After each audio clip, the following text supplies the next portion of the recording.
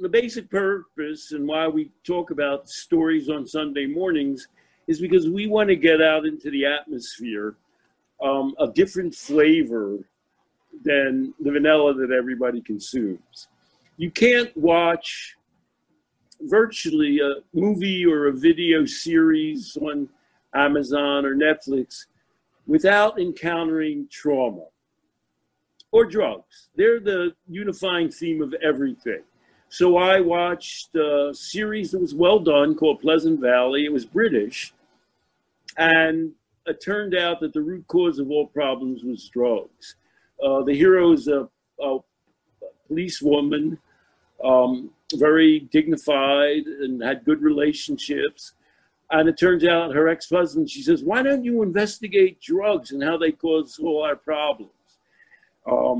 It turns out that a group of kids is taking drugs, and at some point in the second season, they start cutting off animals' heads, which sounds like a story that Carl Hart talks about. Like that's a standard story about meth or PCP. The series goes on to say, I don't want people to think marijuana is just harmless. So here I am watching a very well done drama, set and written, not even in moralistic United States, and it's unbelievably antebellum drug war. We're going all the way back. And the remarkable number of stories have as their base some kind of a drug theme, how drugs are ruining people, or how there's some organization selling drugs. These exist in the world, I know.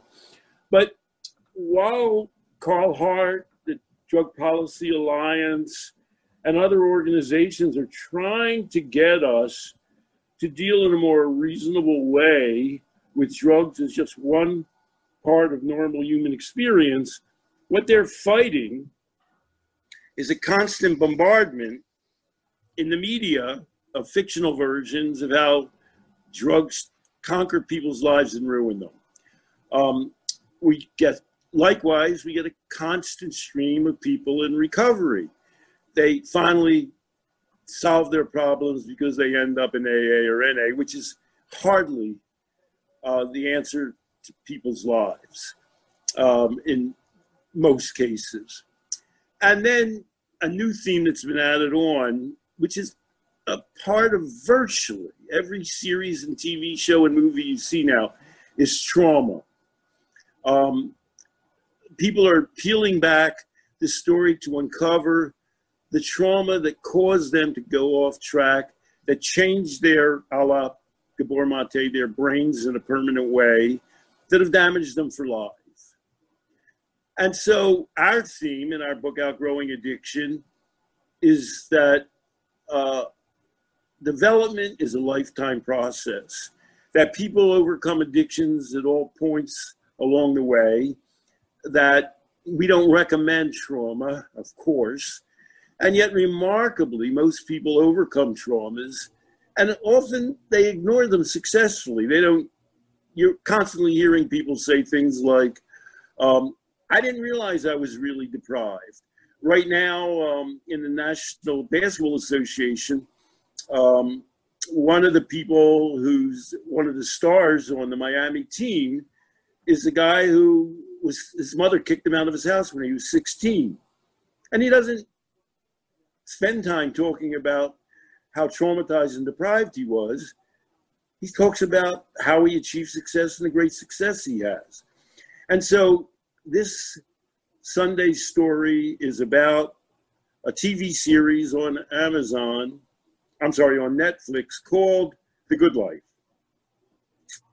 And I originally resisted The Good Life because I thought when they talked about somebody telling stories in heaven, that it was going to be something like Stairway to Heaven, or another one of those stories about angels. And I'm just not a fan of that kind of movie.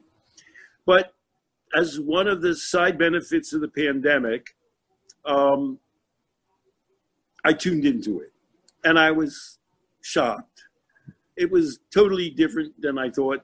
Very well done, very funny. When I wrote my daughter Anna Peel about it, she says, "Dad, that's my favorite comedy of the last 5 years." Yeah. And that's my daughter's line of work, is being aware of popular media and interviewing people in popular media. And so it centers around a woman, I mean, it's hilarious just to start with, who somehow gets into the good place, which let's call it a version of heaven, by mistake. There's some technicality, and she gets thrown in there. And in fact, she's bad. She's not community oriented. She's not a person who cares about other people. She's always trying to cheat, get things for herself, and disregarding other human beings. But she ends up in the good place, where with a lot of good people who are very community oriented, very selfless, very nice. And so it's a developmental story. It's not a lifetime developmental story. It's a post-life developmental story. They continue to develop and grow even after death, post-mortem. Which we're not here to encourage. Yeah, right. You don't have to get to the other side to start developing, right? Right. We're pro life development. The life process it declares that you have to be alive. So we only deal with live clients. And at one point in the first season, episode 9, I was discussing this with you, and you were aware of it. The main character, the woman, starts making excuses for why she used to be so bad. And she said, my parents were divorced. And she happens to be interacting at that time with the man who stands in for the devil. And he starts making fun of her. He starts saying, oh, well, that only covers 50% of the people in the world, you know? And it turns out that the person whose place she took in heaven has showed up.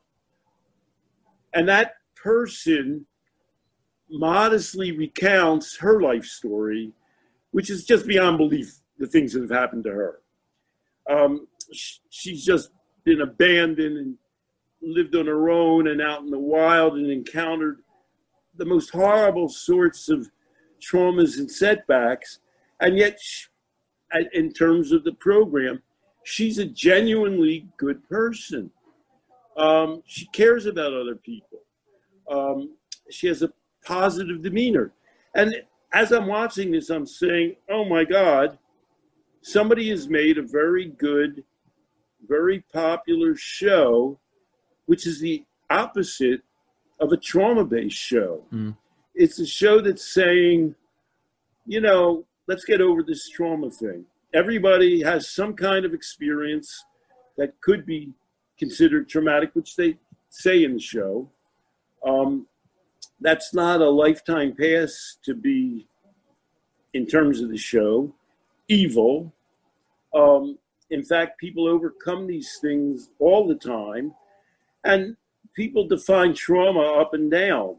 The person who had real trauma in her life was actually the person who was most modest in recounting that in her life. And the person with sort of the least smallest claim to trauma is the one who builds it up as an all-purpose excuse for misbehavior and for leading a less than admirable life. Right. It's funny because that episode specifically, I went back and watched it preparing for our conversation today.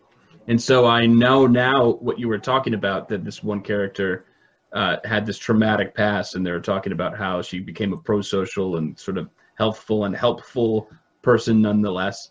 So that is sort of an acute version of the way that the show talks about trauma in a silly way, or like a caricature of the idea that traumas define you. Funny enough, I think that the entire series pokes fun at the idea that your past necessarily defines you. Not that your past isn't a prologue.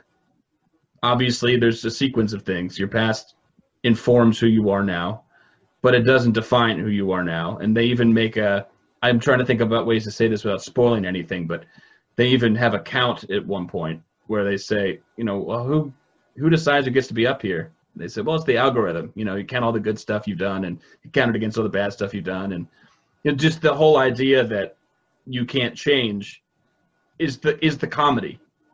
You know, that's what you watch it and you inherently say, haha, yeah, wouldn't that be stupid? The guy who, the chief angel, Sam from Ted Danson.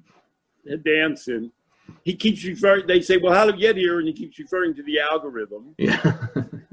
And the algorithm actually is so stupid, it assigns points for every good and bad thing you do, and it adds them up. It's ridiculous. And as you say, it's created by people who are anti-deterministic. It's a show made by people who believe in free will. It's a free will show.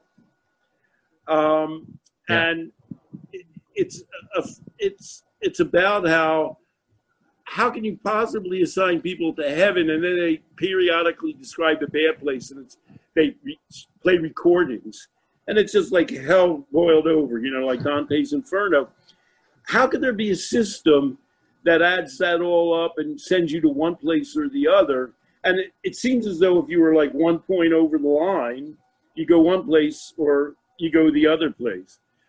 The whole show is making fun of predetermination and opposing the free will that we all have. And in the same way, it's a developmental program.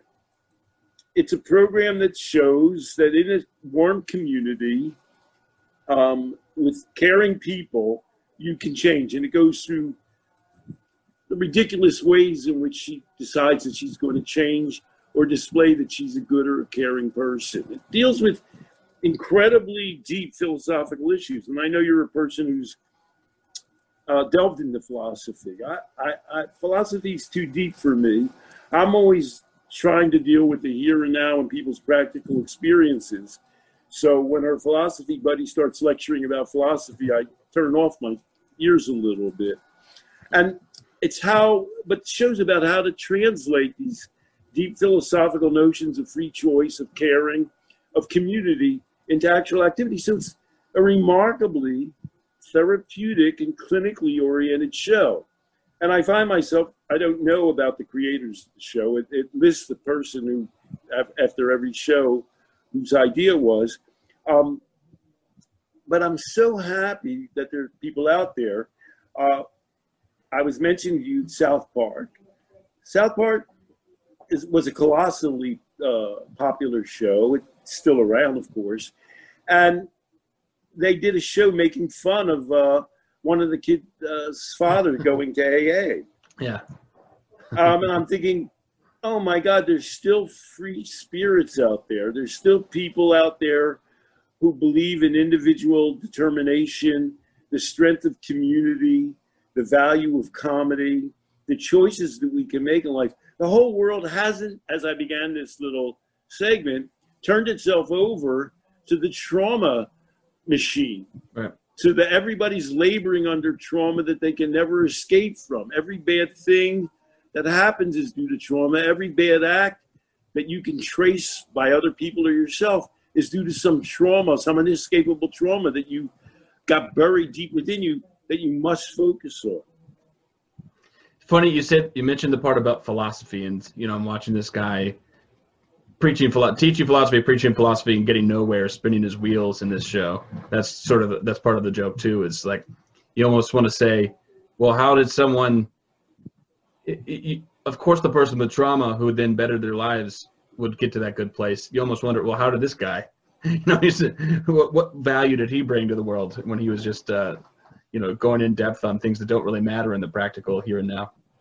The joke is that he can't actually make it. He's a nice guy. Right. He's not a malicious person, but he can't do anything. They make a joke about how he couldn't possibly organize a wedding party for his best friend because of all the possible choices in life that he had to face up to.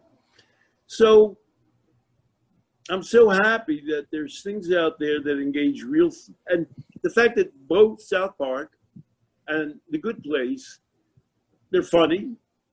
They engage real philosophical, humanistic, what we would regard as clinical and helpful issues in a way that's explicitly anti-trauma oriented and anti-disease oriented, well, it cheers me up during the pandemic. It makes me feel there are good values out there to compete against what we see as being the disease and trauma antithetical values to actually allowing people to live a good life. Let's break you down a little bit so you can build back up. I was just on a podcast with a person that we both know named Adam Lowry. I don't know if you remember doing his show. He has a show called The Cognitive Rampage. And we were talking about our book and the Life Process Program on the podcast. And one of the things he said, of course, he agrees with us wholeheartedly. He could, when I told him I was writing a book with you, he couldn't even believe it.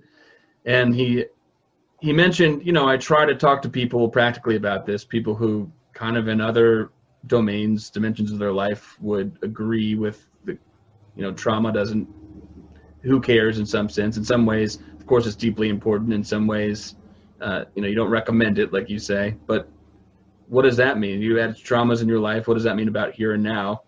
And he said, well, there are people he talks to that the emotional salience of that theory is just so now hardwired into them almost that they can't get beyond it. Like my brother died and it's still with me. And every time I, pass this one spot on the highway, I think about him and it makes me tear up. And how are you going to tell me that trauma is not real? So I've got two kind of big questions for you. One is, to what extent is trauma and thinking about trauma, to what extent is trauma real? To what extent is thinking about it valuable and not? I guess I'll leave it there before we get too far. Well, when you mentioned that, I only had one sibling, a brother who committed suicide. Mm. Now, that wasn't a childhood event. He did it when we were both adults. He was 59 years old. So, am I traumatized? My ex-wife, I don't want to digest her material. She had two brothers and one of them committed suicide. And as I said, I was once on a recovery, we're now in the middle of recovery month. I was on a recovery show and I was talking to people about how they communicate to their children, things like they were both in recovery, they should never drink. And I said, because they were likely to be alcoholics, I said, my wife and I never once said to our children, you come from suicides on both sides of their parents. Mm-hmm. That's something you've got to guard against for your entire life. Who would do that? And in that case, it's obvious that what you want your children to do is to develop a good life, to feel good about themselves, to develop positive interests, to have work that they care about, to have relationships that work for them, to feel that they have control of their lives. That's what you want in life. And trauma theory, by focusing people on their worst moments of their lives, almost exactly does the opposite of that. Of course, you need to acknowledge bad events that are parts of people's lives, but all of the most successful therapies are ones that are forward-looking. They help you to organize your feelings in a way that allow you to go forward. And I take that even one step forward. The people I've worked most closely with in my life, well, that would include you and others, all of them have backgrounds that if somebody wanted to could call traumatic, like an alcoholic father. Let's pick one thing that happens. And when I first met these people, I didn't think, oh my God. Well, I did think these are people who've undergone and experienced pain and difficulty in their life. And yet here they are presenting themselves as being ready to live life and go forward and to embrace new and positive experiences with me and with the world. I didn't have an explicit philosophy then, but I think I could state it this way. And I don't want to be glib. As you said, we don't recommend trauma or abuse of anybody, but that in a certain way, By the way, I was talking to another person you and I both know, Sean Kenning, and he has a background. I feel that people in a way are fortunate when they've had a less than ideal life experience. They understand that there's a downside to life. They understand that everything's not positive, yet they know that they have the ability to surmount it. They're not people that are just going to go along giving you digested white bread and say, oh, everything's fine, like, Nancy Reagan, just say no. Right. On the other hand, they're not going to dwell on, and I realize now that people that were close to me in life, I don't want to hang around negative people. I don't want to spend my time dwelling on negative things. I want to embrace life. I want to move forward. I want to embrace relationships. I realize now that what I appreciate about them the most is that they're people who would say, I don't want to regard myself as a victim. I don't want to live life as a victim, which is, that statement's a rejection of trauma theory as the basic determinant in your life. And so, in a strange way, even before I was even engaged in these issues, I realized that I was an anti-trauma philosopher, that I was looking for people who reject the role of, although they certainly weren't unaware of it, as being critical and crucial in determining the rest of their lives. Now, the last question I have about this is, we see this all the time. It's sort of the essence of the podcast that we're doing. I'm thinking about Marty Seligman, who is like Mr. Anti-Trauma.